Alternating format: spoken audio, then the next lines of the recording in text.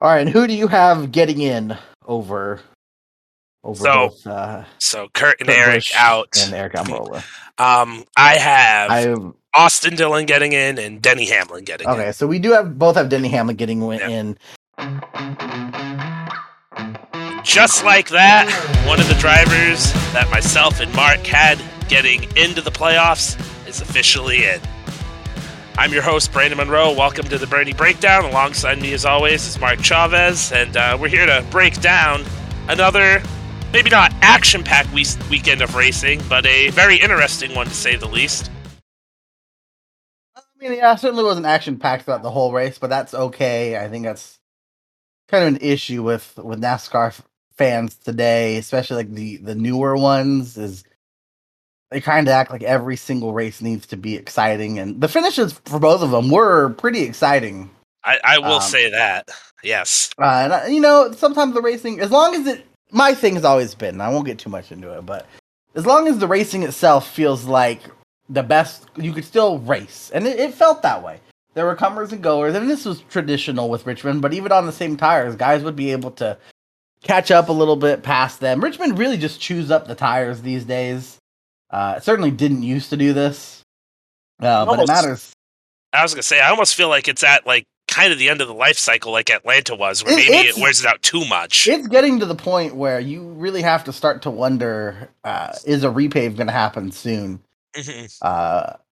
But as it stands, the racing itself is fine. I don't have a problem with it. The racing, and I will say, I think this is kind of the big question we have to ask ourselves every time we go to a track in the Cup Series.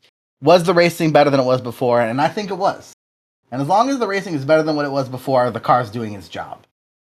Yeah, I would agree with that. I think you definitely saw it, just that last green flag run, the comers and goers, the different strategies that was going about. It definitely made for, excuse me, definitely made for an interesting finish there.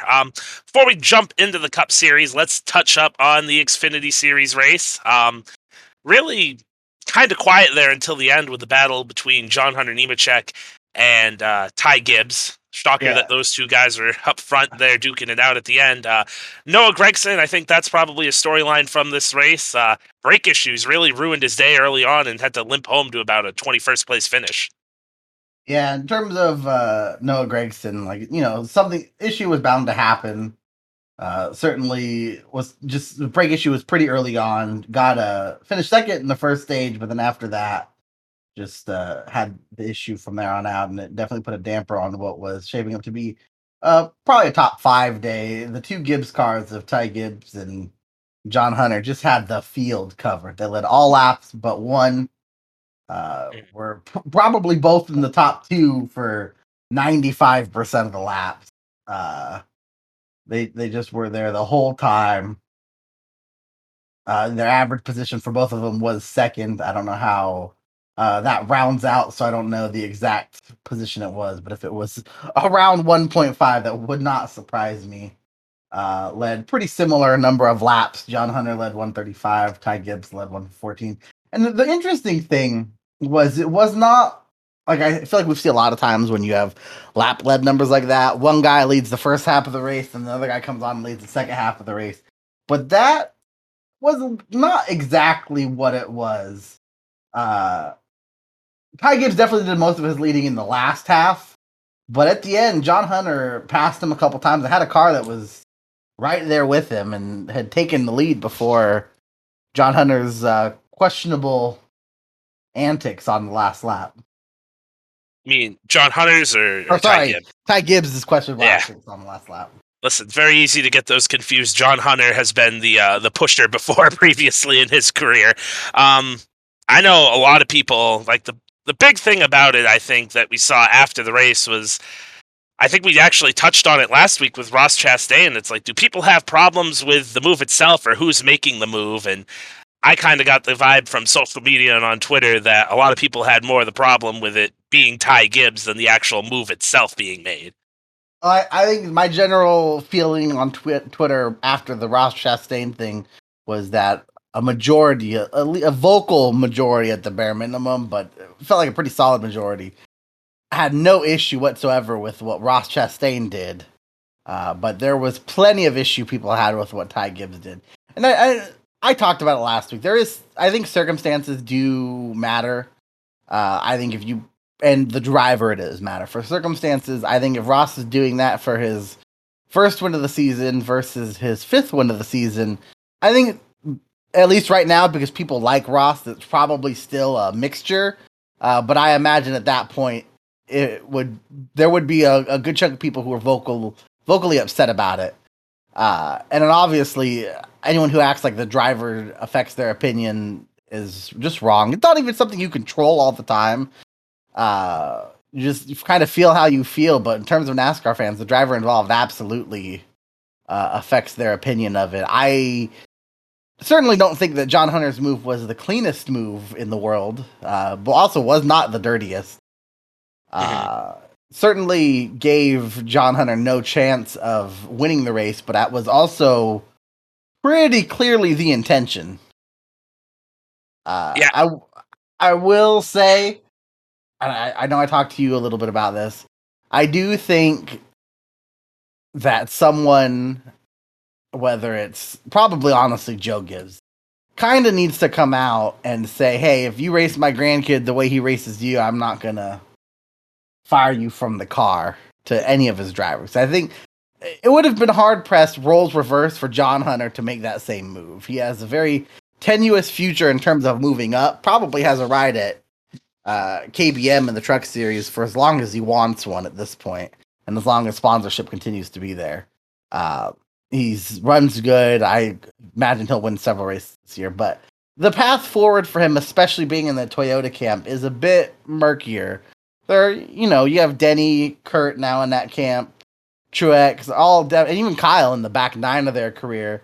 Though you don't really have a good feeling for any of them how many years it'll be. There were people a few years ago saying Kurt was about to retire, and I feel like we're on year 5 of that. So if I was John Hunter, I certainly wouldn't feel like I have a super great, easy path up to Cup. And for someone with as much success as he had in the Truck Series, it's hard to imagine really what the path is forward if it doesn't involve Joe Gibbs. So I don't think it would have been easy for him to make that same kind of move, and I don't think that's fair to other drivers. But I do think it's the kind of thing that if they don't basically say, "Hey, just racing's racing," as an organization, I feel like it's just going to increase the animosity towards Ty Gibbs. Yeah, I think we're pretty much on the same page there. I know from John Hunter, it was a little funny seeing a lot of people come to his defense because we know some people that have been on his case for the move he made. That were suddenly, yeah. No, but we know these people who've been on his case for what he did up in Canada to Cole Custer, and here we are, years later at this point, and he's on the receiving end of a move that, let's be honest, is nowhere close to that Canada race. And there are a lot of people coming to his defense and talking like, oh man, Ty Gibbs was out of line. I know personally, I've seen far, far worse things to move somebody out of the way to win a race over my time of watching this sport. Even at Richmond, I remember when Carl Edwards won here back in 16. He pulled the last lap bump and run on Kyle Busch to win the Cup race. Similar situation, and I mean, I think he's behind him. He gave Kyle a really good shot. To me, I think, Ty gave John Hunter Nemechek a couple taps. He got alongside him, and I don't even think the move going into 3 and 4 was that egregious. Like, it almost looked like maybe a kid who just kind of overcooked it. Like, it wasn't that bad, I guess is my point. I don't think it was that bad. I think it was a move that was very much designed to not give John Hunter a chance to do anything. And I have no problem with that. I'm not going to act like it was... Certainly, I don't think it was an accident. I don't think there's an ounce of me that thinks it was an accident. I guess saying it was an accident would be too far, but it wasn't like he just went barreling in there and cleaned him out. He didn't wreck him, but he did go barreling in there and ensure that he was going to win that race. Yeah. John Hunter gave him the low side, and Ty Gibbs took the whole racetrack. But I think at this point, like, that's just kind of, to me, the days of trying to race cleanly for the win are over. Like all that seems to happen is there's the guy that races them clean, then gets past them clean, and then the other guy. And not saying that John Hunter necessarily raced Ty super clean, although he from what I remember, he did. That's kind of irrelevant in this whole thing. He certainly did not effectively door slam him. It was not as bad as a normal door slam, but it was definitely up there. Certainly didn't wipe him out completely. He still finished second, obviously. But there's no point to me. You hear the veterans talk about it all the time. How there's less respect out there, and they race with and trying to win it all the time. And I mean, I think the system has something to do with that, to be honest. But you see it a lot in the cups or in the truck series. Those kids always kind of are checkers or wreckers. And I think it's slowly creeped up, and you have some guys in the Cup Series that are a little bit like that. And for most of them, I mean, there always used to be a joke with drivers saying they'd wreck their own mothers. And I think these guys absolutely would not. I think racing is just different. We talked about, and you and I did, about Mark and what had it been, 09? With Kyle at Bristol. At Bristol. Well, Mark raced him super clean. Didn't even bump and run him, really. Like, just kind of raced him super clean, gave what the track could do. And it was, I don't remember if it was a green-white checker, but if it wasn't, it was less than 5 laps to go. And raced him super clean, and ultimately, I mean, didn't win the race. And that kind of that is a thing of the past. I think, there are very few drivers that are going to set out here and be like, well, I'm just proud that my driver raced clean and finished second. That's just not the mentality of people today, but especially the younger generation of people, including ourselves. Like, they would much rather feel like their driver did too much to win the race than not enough. I know also too that something I feel is like the way these drivers just think of their cars too. You go back in the day, like somebody on Mark Martin's not going to want to rough up his car because he's going to have to go home and work on it and put money, time, and effort into getting it ready to go to the next race. Like I think a lot of these kids come from wealthy backgrounds, or they have sponsors that are willing to foot the bills, and obviously, if you're on the bigger teams too, you're going to have somebody that's going to fix the cars, and they kind of take that as luxury and just really use up their equipment. And I think more than that, I think I think honestly some of the root causes are a little bit different. I don't disagree with the premise at all. I think that's absolutely true. Back in the day, if you wrecked your car, you were in the garage working on it. If your engine blew, you were in the garage fixing it. And that's just not what happens anymore. But I think part of that is also, even in the pretty low ranks these days, these things are scientifically engineered to a T. Kevin Harvick actually talked about this a little bit when he was on Junior's podcast last year. When he was a kid, he obviously raced on his race car and worked on it. And he will have absolutely nothing to do with working on any of Keelan's cars because, for the most part, if you're not paying someone to work on it, you're losing. And I think that it's similar, but I think it's a slightly different cause than just like rich kids that don't have to pay for anything. I think the reality is most of these kids got where they did because they were winning something. Whether they were winning as much or they were only winning because they had the best cars, they were winning. And I think a lot of that is just even in those lower tier. They take these kinds of cars to wind tunnels now. Like not all of them, but a good chunk of them, especially the ones that have the money. The money. Yeah. Which is why the money is what gets you places these days. So, but I definitely think that's part of it. Is just you're right. I mean, for Mark and that generation, if you wrecked the car on Sunday, you were working on it on Monday, and they not only were they working on it, a lot of them were paying for the repairs. So you sit there, you take the second because it's not worth wrecking the car, but between the owners. I mean, knowing that, I think most of the owners would rather have them, if they thought they might wreck it and they might win and it's 50-50, I think most of them would tell them to take that chance these days. So I think it's just a different style of racing. I don't think, just because you race someone clean for the win, I don't think it makes you a better racer these days. I just don't. And in the sport where winning literally is everything. Like, there are a lot of people that argue that the championship doesn't mean anything anymore because of the format. And even if that were true, You still got to win the races. That's just going to put more emphasis yes, on no, exactly. the Even if races. that's Yeah. not true, then that means all that matters is winning the races. You certainly still have to be careful as a driver. You don't want to ruffle too many feathers because payback can come, although I still feel like drivers these days are more talk than they are action, barring a couple. I think majority of them are a lot of talk and will do very little on the actual racetrack. At least after that race. That race they might do something.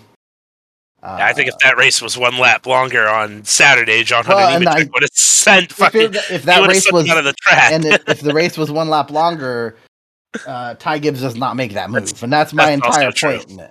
It's Ty Gibbs made that move because he could make it to win the race, and there was no chance of John Hunter getting back to him. And you've seen it historically in the past couple of years, right? You had a few years ago Logano and Truex. Truex races Logano clean the whole time at Martinsville, and I absolutely do not think I think Logano did everything right here. In that situation, too, the stakes are higher. He needs to win that race to get to the final round, to get to the championship. You win that race, floor. You get in. Truex raced him clean and then expected him to get raced clean in return. And I think that mentality is dumb, to be frank. I think it's just I still question what Truex was thinking there because, that's a championship. If he races Logano a little bit differently, he probably doesn't have to worry about him at Homestead, and we're talking about him being a two-time champion. That's true. He mentioned, not racing with clean next time or waiting to the end to make the pass. Both of those are valid things. If you're going to pass somebody, they're going to do everything in their power to get past you. So just because your car is good enough to pass them clean does not mean that they're going to return that favor. And they're going to, especially that late in the race, they're going to bump you out of the way for the win if it's there. It's a little bit different if you're shoving people out of the way halfway through a race, even 3/4 through the race, to be honest. Big difference than the last 5-10 laps, depending on the track. Last 10 laps at Coda is like almost a quarter of the race still, but so I think we're past that point of racing clean for the win, meaning anything. If you want to race clean for the win at the end, be my guest.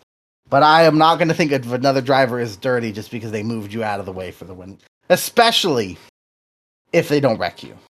Last week was a little bit different because, again, if Bowman's not there, Allmendinger almost certainly doesn't wreck. And at that point, Chastain's not worried about Bowman being there. Chastain's worried about Allmendinger.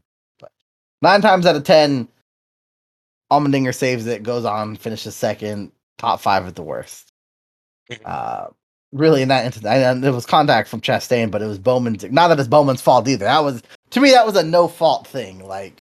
You remove any driver from that equation, and that wreck doesn't happen. It wasn't like Chastain right reared him or anything. But anyway, as long as you're not straight up dumping the person, which I think kind of where it also gets a little bit different. I know Denny was upset after, not upset necessarily, but trying to point out the hypocrisy of what happened to him, what he did to Chase at Martinsville, and again, I think that was also different. Plus, and I say this too, if you're gonna move someone, you better win the damn race. Yeah, I don't even know. I think Denny, he ended up causing another wreck at the end of that race at the start-finish line with Ryan Blaney and Kevin. It wasn't just Ryan Blaney; it was the whole damn field. It was the whole field. It was the whole field. There's a parking lot there at the end. That was something else. Happy to be going back to Martinsville this coming week. So that's going to be fun. I don't expect Denny Hamlin to take somebody out from 3 car lengths back again, but hey, when they go back there in the fall, who knows what could happen.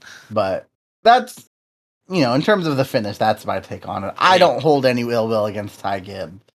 I think Ty Gibbs is arrogant. I'm not really and this kind of is true in all sports. I've never been a fan of the whole God shtick. I don't think that God is what's giving you these wins. I think God has more important, better things to worry about than having you be born into your situation. And that's true for all of these guys. This is not a knock against Ty Gibbs because it's a little bit easier for him because he doesn't have to get the sponsorship and go get the ride.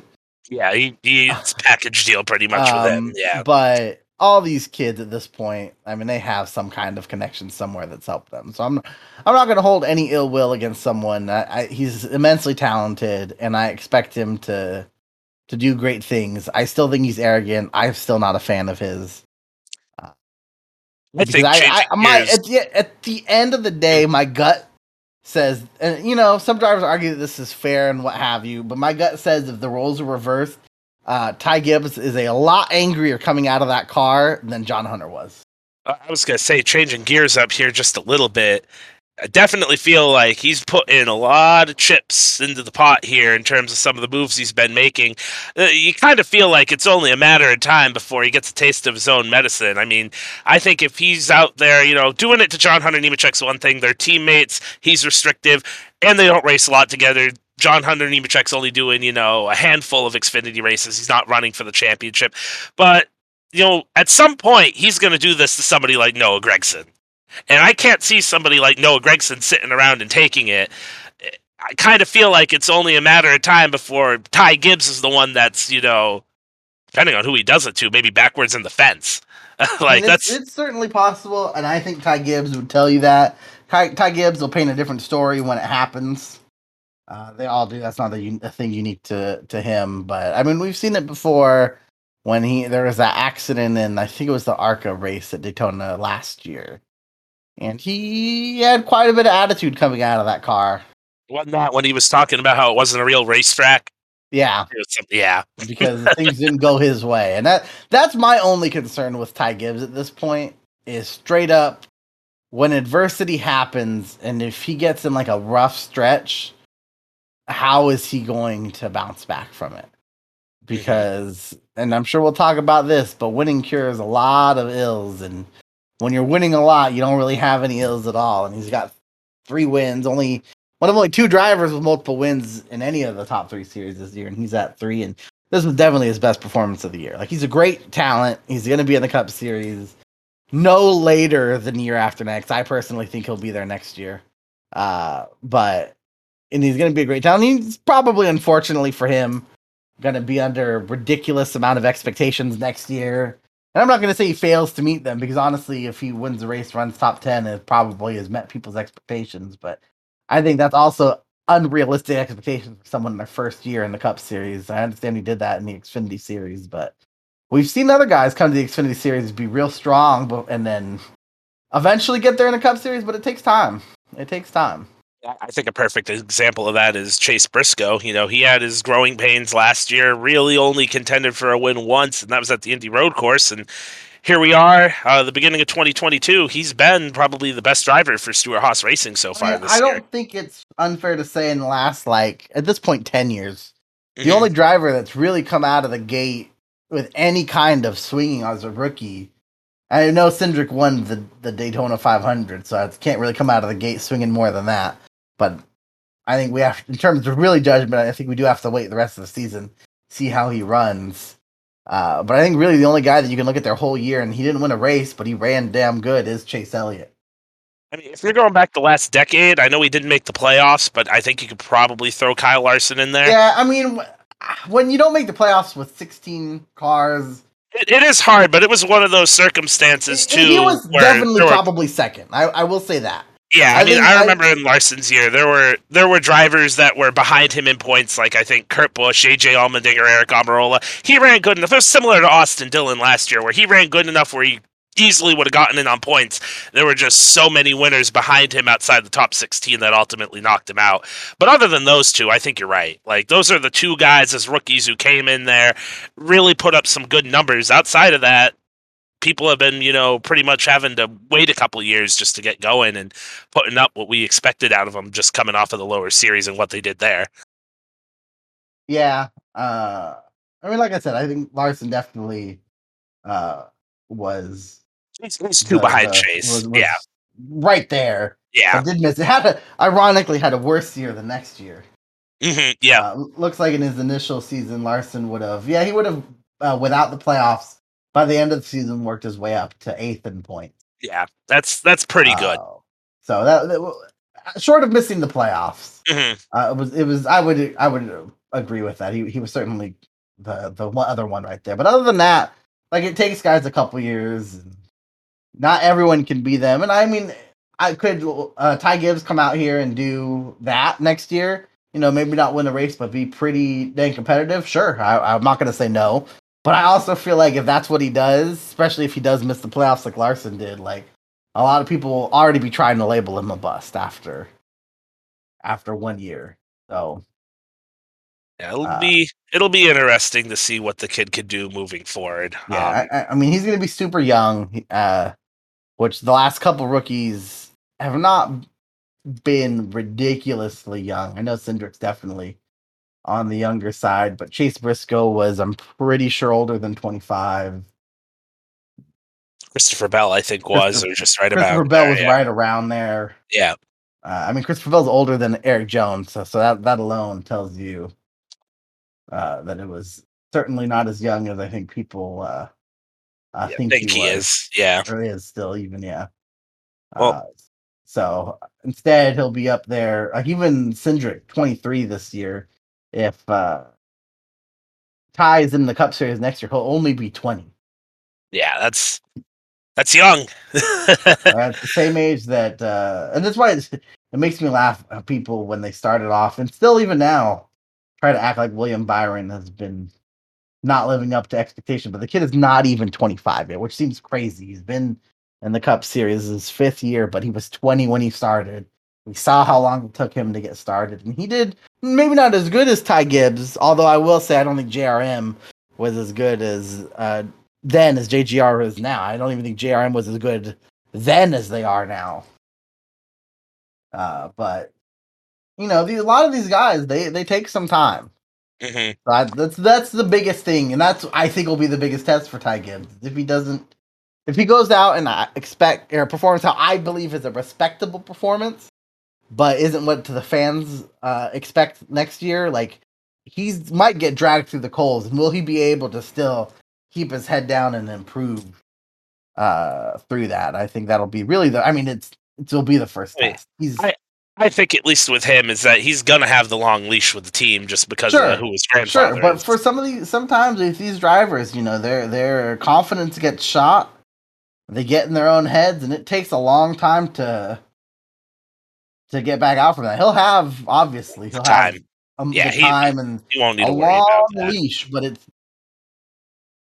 psychologically, man, things can happen to you that you can't undo. Yeah. So that's my whole point is he's got if he barely runs top 20 next year, which I don't think there's a problem with that, honestly. It's his first year. It'll be his first. I mean, he might not even have any starts. I know there's been nothing announced. It is theoretically possible that he gets some starts in like the third 2311 car this year. Um, but he might be starting completely fresh, and he might struggle because of it. And I think if he finishes top 20 in points next year, I mean, there's also a chance he's not even in the series next year. I don't think there's any need to wait if the ride is there. I just don't see him going there at the moment.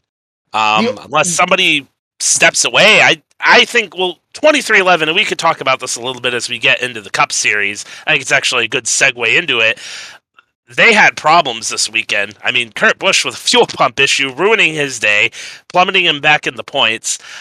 There's a lot of quality control issues there. I don't know if I'm Joe Gibbs if I would want to move Ty Gibbs into that organization right now. And quite frankly, at the moment, I don't see anybody at JGR moving away. So it's going to be really hard for him to get into a ride for next year. I mean, ultimately, it's going to be up to Joe Gibbs. That's it, end of the day. Period. Like it's going to be up to Joe Gibbs. There's nothing really.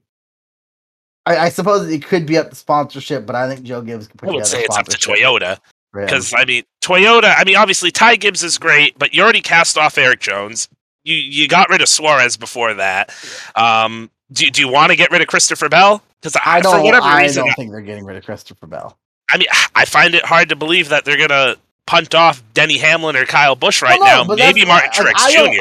I know that there's some concern with 2311. I don't think the door's closed on that.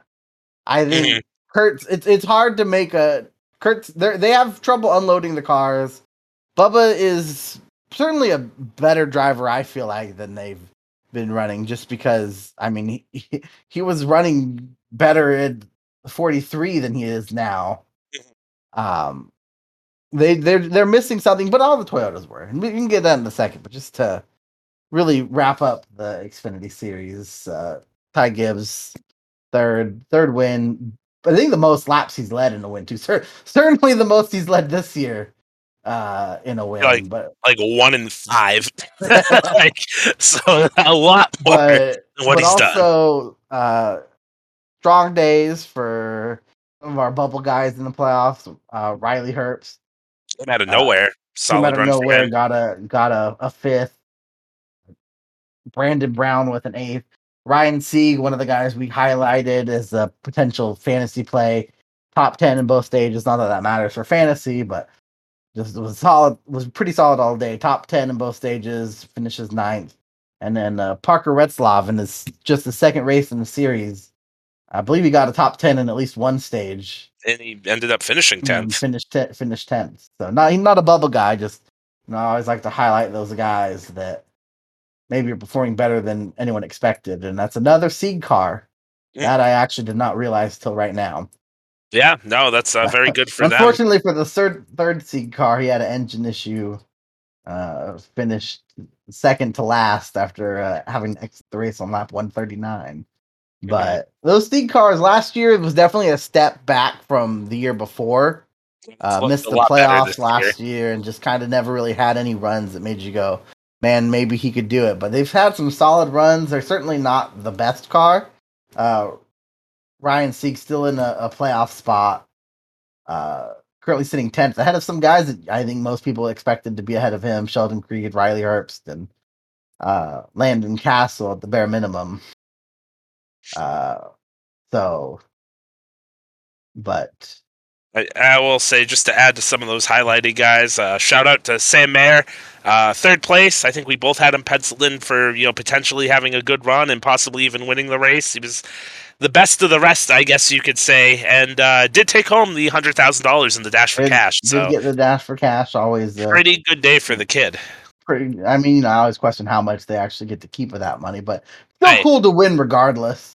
you get your name on it. It goes to the team. They Yeah, split it with the team and stuff. So that's good for them. Good for all JR Motorsports to get 100K in the bank going into Martinsville this coming week. uh, but yeah, I mean, Sam Mayer, like you said, best of the rest. Certainly was a good weekend for JGR, but Sam Mayer now second straight top five has now put the JRM cars in third, fourth, fifth, sixth in the standings with Dinger leading by 20 points over Ty Gibbs and Noah Gregson. Sheldon Creed, currently our bubble guy, tied technically with Brandon Brown. And a couple guys back there that are doing better than I thought, and one that certainly had a slow start to the season. Alfredo is six behind. Jeb Burton is looks like 12 behind. And I thought Jeb would be that like best of the rest kind of guy. Um, Maybe still behind Brandon Brown and Ryan Sieg. They're kind of equal with our motorsports. Actually, probably maybe a step behind. Our motorsports expanding to three cars certainly might also cause some issue, but they are then fourth, fifth, and 17th. The one guy that I don't think you need to ring any sirens for yet because he's not that far out, and they've certainly had some issues. But Landon Castle sitting in 16th, currently 14 points out, still close enough that doesn't have to worry about anything. And they've had some issues.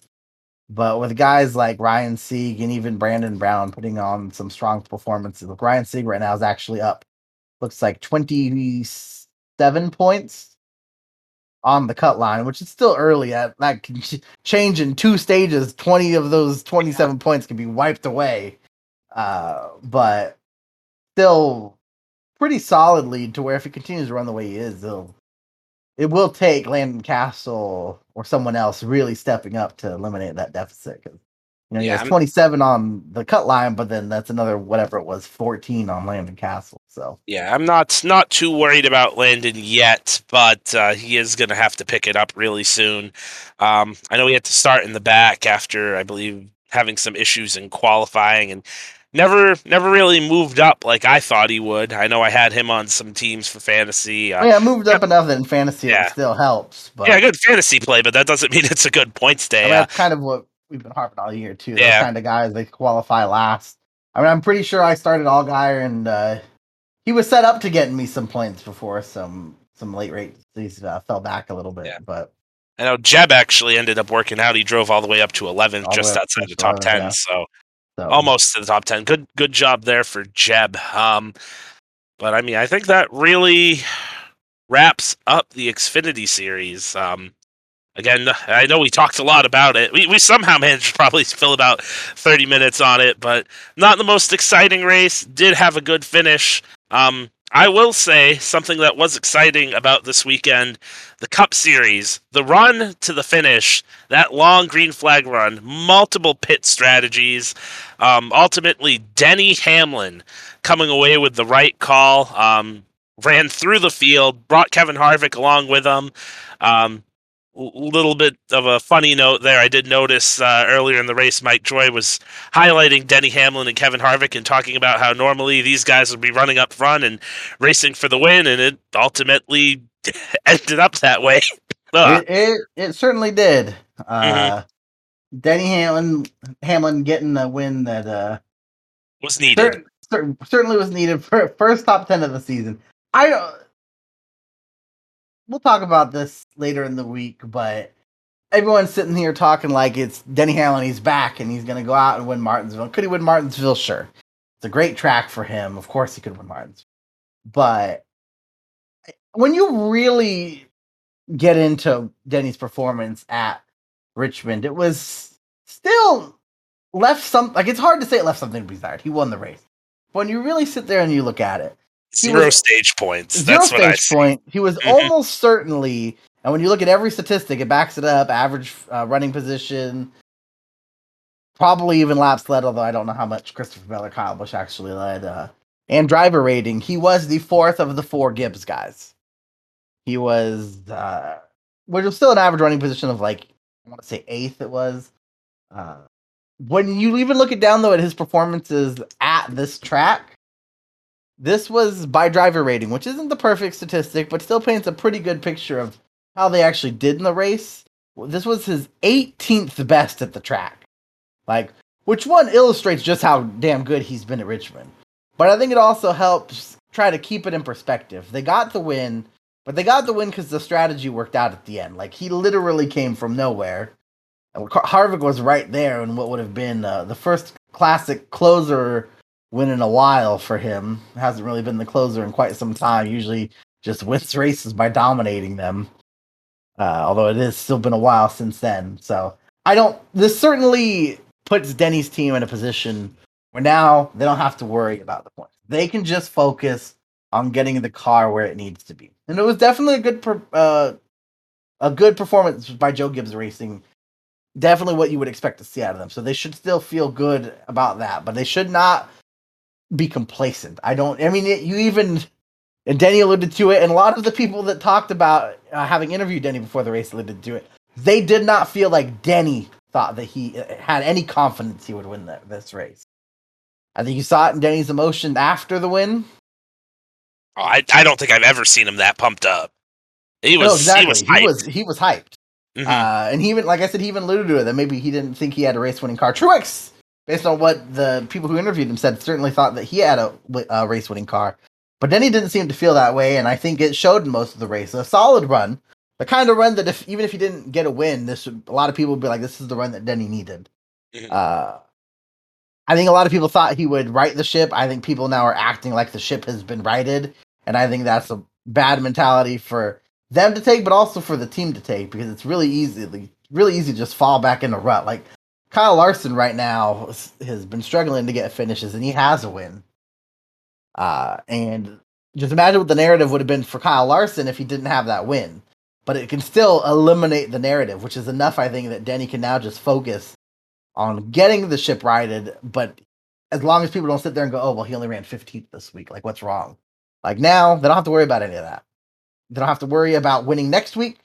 They just have to worry about improving. It is certainly you got to be there at the end to win it, but it's a lot easy to worry about being there at the end when you're already guaranteed to still be there 2/3 of the way through the season. So one thing I did see about this race, and this goes maybe a little bit against what you were saying with the narrative, because I agree that I do feel like a lot of people are thinking, oh, everything's good with Denny Hamlin. He's back to being Denny Hamlin. I would disagree. You would disagree.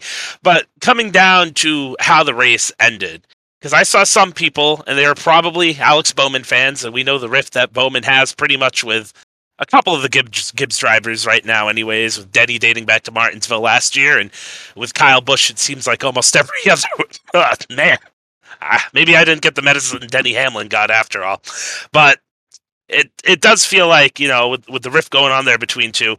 I saw some people on social media talking about how, oh, everybody gives Bowman crap for backing into wins and stuff, but nobody's given that to Denny. Did you feel like Denny backed into this because, well, it was on a strategy call?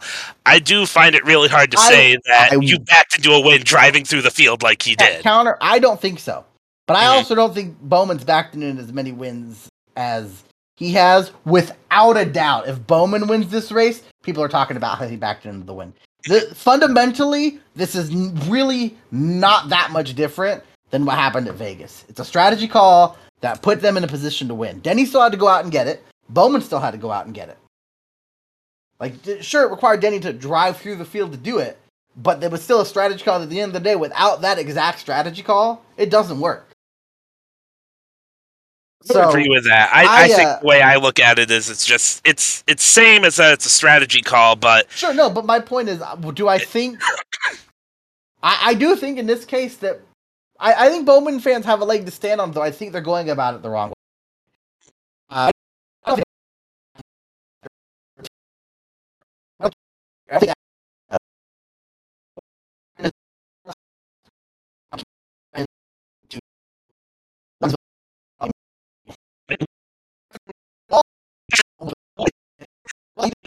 yeah.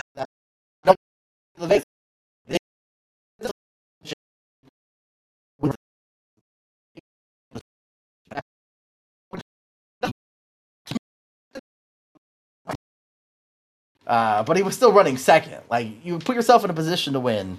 I don't think some of them you have to have luck. You have to have luck to win most races. The fact of a caution not coming out, sometimes that is an element of luck in some of these tracks.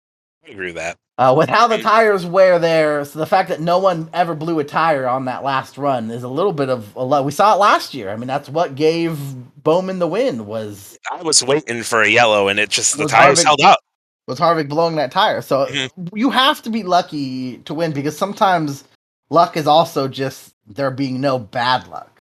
So I don't think that Hamlin backed into this win. I do think that Bowman fans have a leg to stand on. I think they're just standing on the wrong one. I don't think the narrative should be that Hamlin backed into this win. I think the narrative should be that Bowman has not backed into as many wins as he has, as they act like he has. It's kind of similar. I was gonna say it's kind of similar to just with how we've been talking about, people moving people out of the way, and who does it makes the fans see it in a certain way. I think it's kind of the same argument with this, depending on who does what. They look at it differently. If I were to make a list of drivers, I want near the front, top first two rows at the end of the race. Bowman's on that list. Like, he will go out there and he will get it more often than he is not, at least since he's gotten them. There were some times earlier in the career where things just seemed to go wrong. As long as I don't have to worry about Greg Ives, and he's been better about this year, but Greg Ives taking a race-winning car and keeping it a race-winning car, Bowman's on that list of drivers I would want in the seat at the end of the race. Like, they have the opportunity, and that team, they have the opportunity if they get it done. Chase's team, and it kills me, Blaney, same general thing. They have the chance, and then their pit crews just decide to crap all over themselves. I will say that with Blaney, that happened this year, or this race as much. But I was gonna say, once he lost the lead, he just never had the race-winning car again. Mean, people get mad about it, but I mean, literally in the entire history of the sport, clean air is king. Mm-hmm. And it still is. The car handles different when you get back there. Blaney should still be very, very happy with his run. It's hard to be, I'm sure, when you go out and you dominate as much as you did in the beginning. But he is de facto inherited the points lead. Him and Chase are tied. Shockingly, the tiebreaker being that Blaney has 2 fourth place finishes to Chase's one fourth place finish. But still went out there, led a bunch of laps, and still got I don't remember exactly where he finished. Still got a 7th place finish at one of his worst tracks. Yeah, that is true. That's why, I know Chase. I don't know what pit strategy call they made at the end of the race. It was a bad one. Rebounded to finish 14th, but it was the only time they ran outside the top, other than literally right in the middle of the pit stops. The only time they really ran outside the top 10 since they got there pretty early in the race.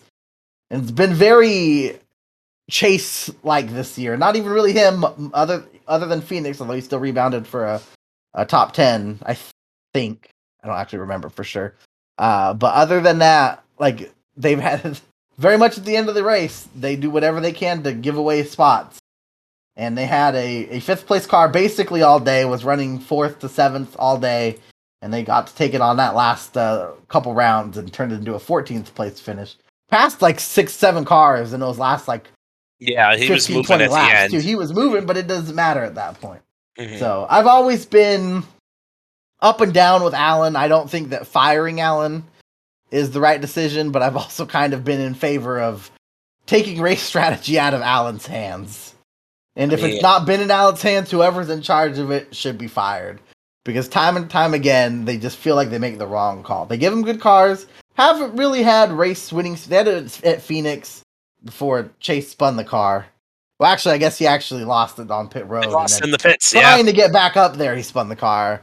I had it at Fontana before his teammate decided to take him out. Didn't have it at Vegas.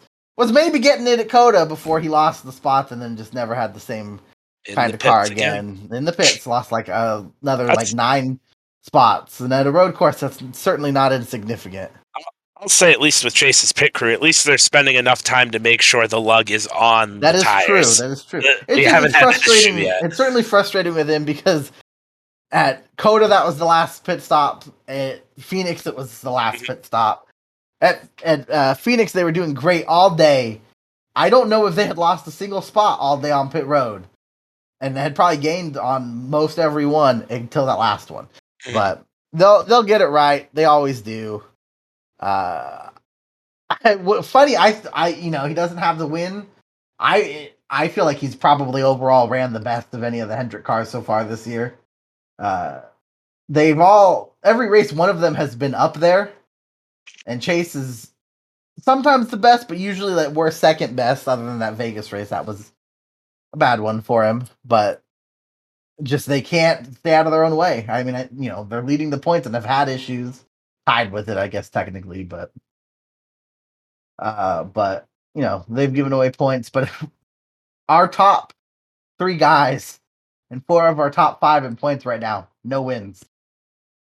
Yeah, that's wins. Very odd. And, a total of out of 28 races, how many they've ran collectively, have a total of 5 top 5s. Still, other than Byron, nobody has 3, and Chastain has 4, finally ending his streak of top 5. Actually had a pretty good car this weekend. Was running in the top 10 most of it up until the end. I was gonna say, felt like they might have went the wrong way on the tire call because he did drop back there at the end. Just for the most part, the 3-tire call is just not, or it's not the 3-tire, but the shorter, whatever. I don't actually know how many pit stops it was in the last stage. I don't remember. But the shorter number of the less pit stops is rarely the call. I think it was last year. Brad. It was either last year or the year before. Brad's team made that call. They either went a lap down or almost went a lap down. Yeah. Did work out for Bell pretty decently. In that second stage, finished second. If the goal was to save a set of tires, if the goal was to save a set of tires, which I don't know if that was Denny's last set on the car, but if it was, then Denny's call to stay out did win him the race. Yeah. Because they obviously, if that was their last set that was on the car on that last run, they would not have been able to make that strategy call. Then if they instead had pit 3 times or twice in the second stage instead of once. So I don't know if it was the last set of tires, but if it was, that was That was the race winning call, and it worked out for them. But on that, anytime they can pit, if they aren't going to run out of tires, they should, because it's so hard to hold them off just to stay ahead of them to begin with. But then when they get there and they're that much faster than you, there's almost nothing you could do. And you saw it once Denny got there. Like Had no chance. Truex got close, and then their tires evened out, and he was getting there, and it never actually did get past him. Byron finishing third, Truex finishing fourth, but Denny and Harvick got there, and they said bye. Yeah, no, I mean, like, there was 5 laps to go, and there was no way in hell William Byron was going to hold off Denny Hamlin for 5 laps. Like, No. he tried. They ran side by side for about a lap, and then once Denny got out front there, he was gone. I will say one thing I found interesting, because we have talked about teammates helping teammates in the past. What are your thoughts on Eric Almirola? Basically, what it felt like him rolling over at the end of that race and letting Denny Hamlin by when Kevin Harvick. I'm never gonna fault a team for no matter which decision they make. Period. I'm not going to. I have no problem with teammates playing the teammate game. And personally, if I was Eric Almirola, especially when you already have 3 cars there, like, it's not like he was by himself trying to be a roadblock. Mm-hmm. I would have probably tried to do a little bit more to stay in the way. That's my preference.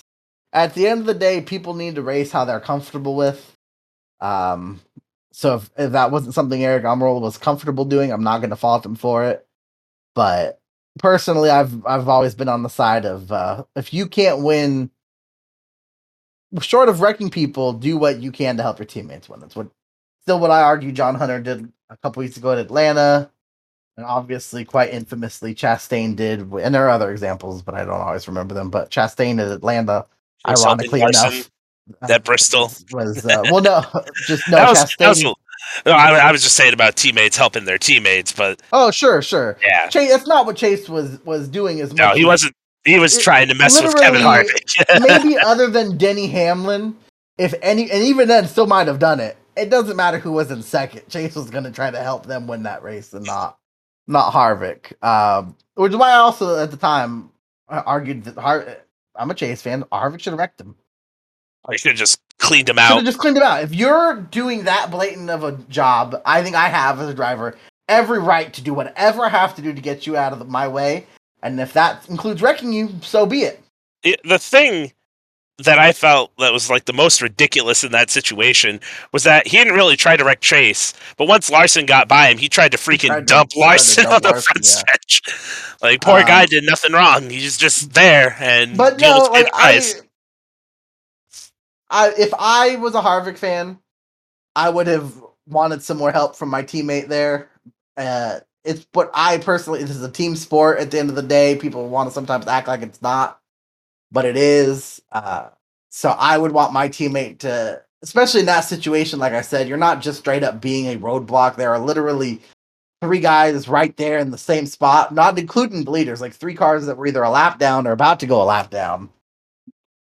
So I think you can get away with it a lot easier. But I want my teammate to make things difficult for him. Of course I do. So I would have wanted, if I was a Harvick fan or rooting for Harvick in that instance, which it's pretty close in terms of whether I would have wanted Harvick or Hamlin to win there. But I would have wanted more resistance from Almirola. But at the end of the day, I think drivers have to do whatever. I mean, the same kind of thing that the Dinger said after the race last year. At the end of the day, as long as you can sleep with what you did. And I don't know, maybe Eric Almirola couldn't sleep with the thought of being that much of a roadblock. Hey, I guess you could say he took the high road. In that case, it was the high lane, and it allowed Denny Hamlin to scoot on by and pick up his first win of the season. Gets him a little bit, winner in 7 races, and also is, I was gonna say he's a little bit closer to that 50 win total too, which that's a Joe Gibbs' 155th Cup win. 195th, I mean 195th. So they're also getting close to 200 as well. 200. So we'll talk about it a little bit more, but 7 races, 7 winners. Second consecutive year we've done that. Yeah. I have some thoughts on that, but we'll go into that more next time.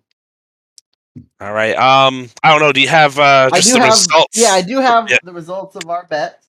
Yes. Let's go over those real quick. Our Bernie bets. I've seemingly lost them.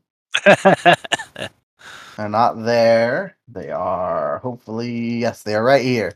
So for the Xfinity race, we both had Sam Mayer as a very good value pick, and I will, even though he did not win, stand by that. Dude finished third.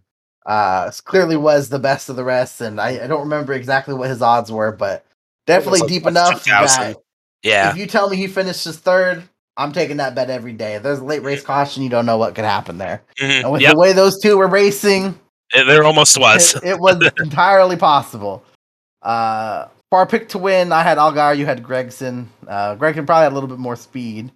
Allgaier finished ahead of him, not that that matters, but neither of them were the guy. This is definitely the worst JRM race of the year, which, it's bound to happen. It was the best Gibbs race of the year in both series. Well, yeah, combined effort, yeah. Gibbs was also very, very strong at Phoenix in the Xfinity series with Brandon Jones having such a good car, but I mean, they led every lap but one, so even though Brandon Jones wasn't part of those leading laps, this race is probably it. For the picks we liked most in our head-to-head, I liked Sam Mayer over Austin Hill a whole lot, and that one obviously happened.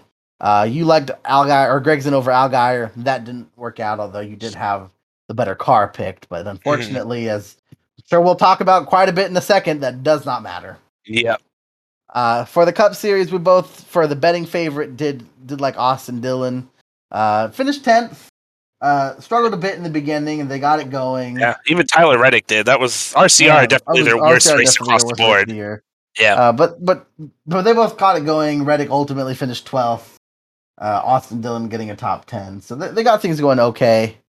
For our pick to win, you still went with Austin Dillon. I had Joey Logano. Logano finished 17th, but was also, much like Chase, running top 4 to 7. He was certainly not a winning car at the time, although with that, neither was Denny Hamlin or Kevin Harvick until that strategy call at the end. So it doesn't always matter. All that matters is that you're at the front at the end. So for our head-to-head, we both had Kyle over Bowman, and although I feel like we could almost count this one as a win, we didn't win. Bowman beat him by one spot, but Kyle had the better car all day, and we didn't talk about it, but there was the controversial penalty that was... I don't know if it was technically a penalty that he got assessed, but... I mean, he was on the same strategy as Byron and Truex, so he would have stayed out. The race, but he probably finishes ahead of Bowman. I will say, because normally when you have a penalty like that, you have to go in there and take it off. At least NASCAR let him pit the car, because if they made him come down twice or they would have just not change tires, they would have been screwed. Yeah. So I think part of it was weird because it had been on there for something like 200 laps at that point. I don't know how. I mean, I gotta say, NASCAR definitely dropped the ball on that, because it's either, man, you missed it for 200 laps, or it took you to 200 laps to realize, hey, that piece of tape's not in the right spot. Does stink for Kyle's team. Part of the new rules, can't have the tape on the grill. Looks like, from my understanding, they wanted it on the brake duct, and they just missed it. That's what it sounds like. Most people that have waited on it did say that it probably didn't give them any kind of advantage. It does sound like they knew about it, they just didn't bother taking it off because they didn't think they'd get penalized for it, and one of the prevailing theories is that another team pointed it out, which kind of forced NASCAR's hand there. So I don't envy NASCAR in this position. It is the rule. They clearly need to do something about it having gone that long without having a penalty called. That's the problem I have with it. But 200 laps I also don't know that letting them just continue at that point is the right decision either, because it's right for them. So I don't envy their position in terms of having to make that call. They do need to be better about letting it go that long before. Yeah. So we both had Logano over Hamlin. Again, I would still argue Logano was better through most of the day. Fortunately, again, not what pays out, not what actually matters, but really that's all we can do for the most part is pick who ran better. Now it was probably closer to 50-50. I feel much stronger that Kyle was better than Bowman than Logano was better than Hamlin. But we both picked Truex over Larson. That one wound up being true. That one ended up being closer than than we expected, I think, and then it probably deserved to be. But at the end of the day, that's all that matters. Like I said, I'm saying a lot every time we get something wrong or right, I guess. And the last one, you had Reddick, I had Chastain. I feel like I should have won this one, but again, doesn't matter. It's hard with Richmond because it really, it's about the only track left now that has strategy calls like this. Yeah. You'll still get the occasional stay out, maybe try to win the race, or 2 tires at the end of a race. But it's the only, even before Atlanta, there were a couple. I remember, I don't know if it wasn't last year. The last driver I remember trying to do it was Clint, so it must have been the year before.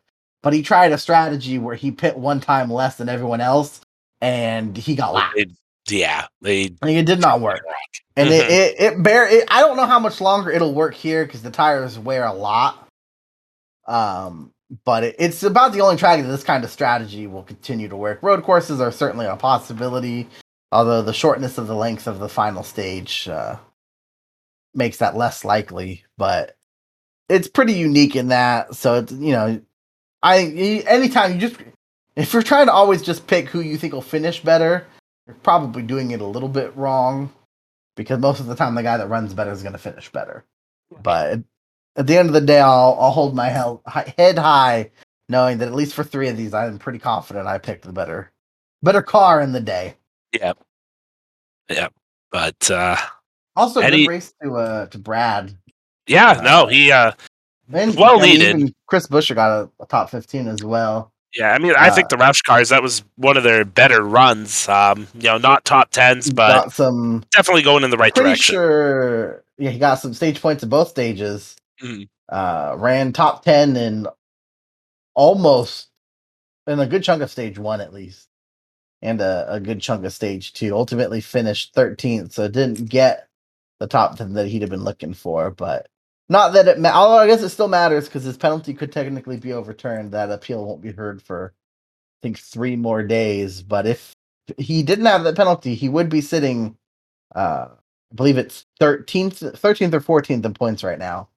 So hey, not all doom and gloom in the 6 camp, I guess. Yeah, I mean, ultimately it doesn't matter, but there are a lot of people that like to point at and make fun of it. Oh man, I think he is still technically behind David Reagan in points, but when you lose 100 points, which is well over a win and over like a win and a half. Yeah, it's to be expected. And this was the kind of run he needed. A lot of people didn't think he would point his way in.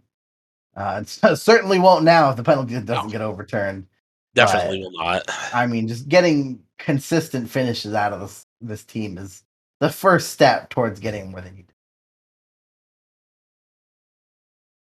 All right, so I guess that will do it for this episode of the Bernie Breakdown. Be sure to like and follow us on our social media, Twitter, YouTube as well. Make sure to listen to the podcast on your favorite podcasting platform. Until next time, which I know is going to be a little bit of a different episode that we're probably going to record here shortly, because I'm going to be on a plane going to Martinsville. So that'll be fun. We'll get you a little bit of a preview going, and then a great breakdown of the race this coming weekend. So until next time, like, subscribe, and keep listening to the Bernie Breakdown. Thanks, guys. See you next time.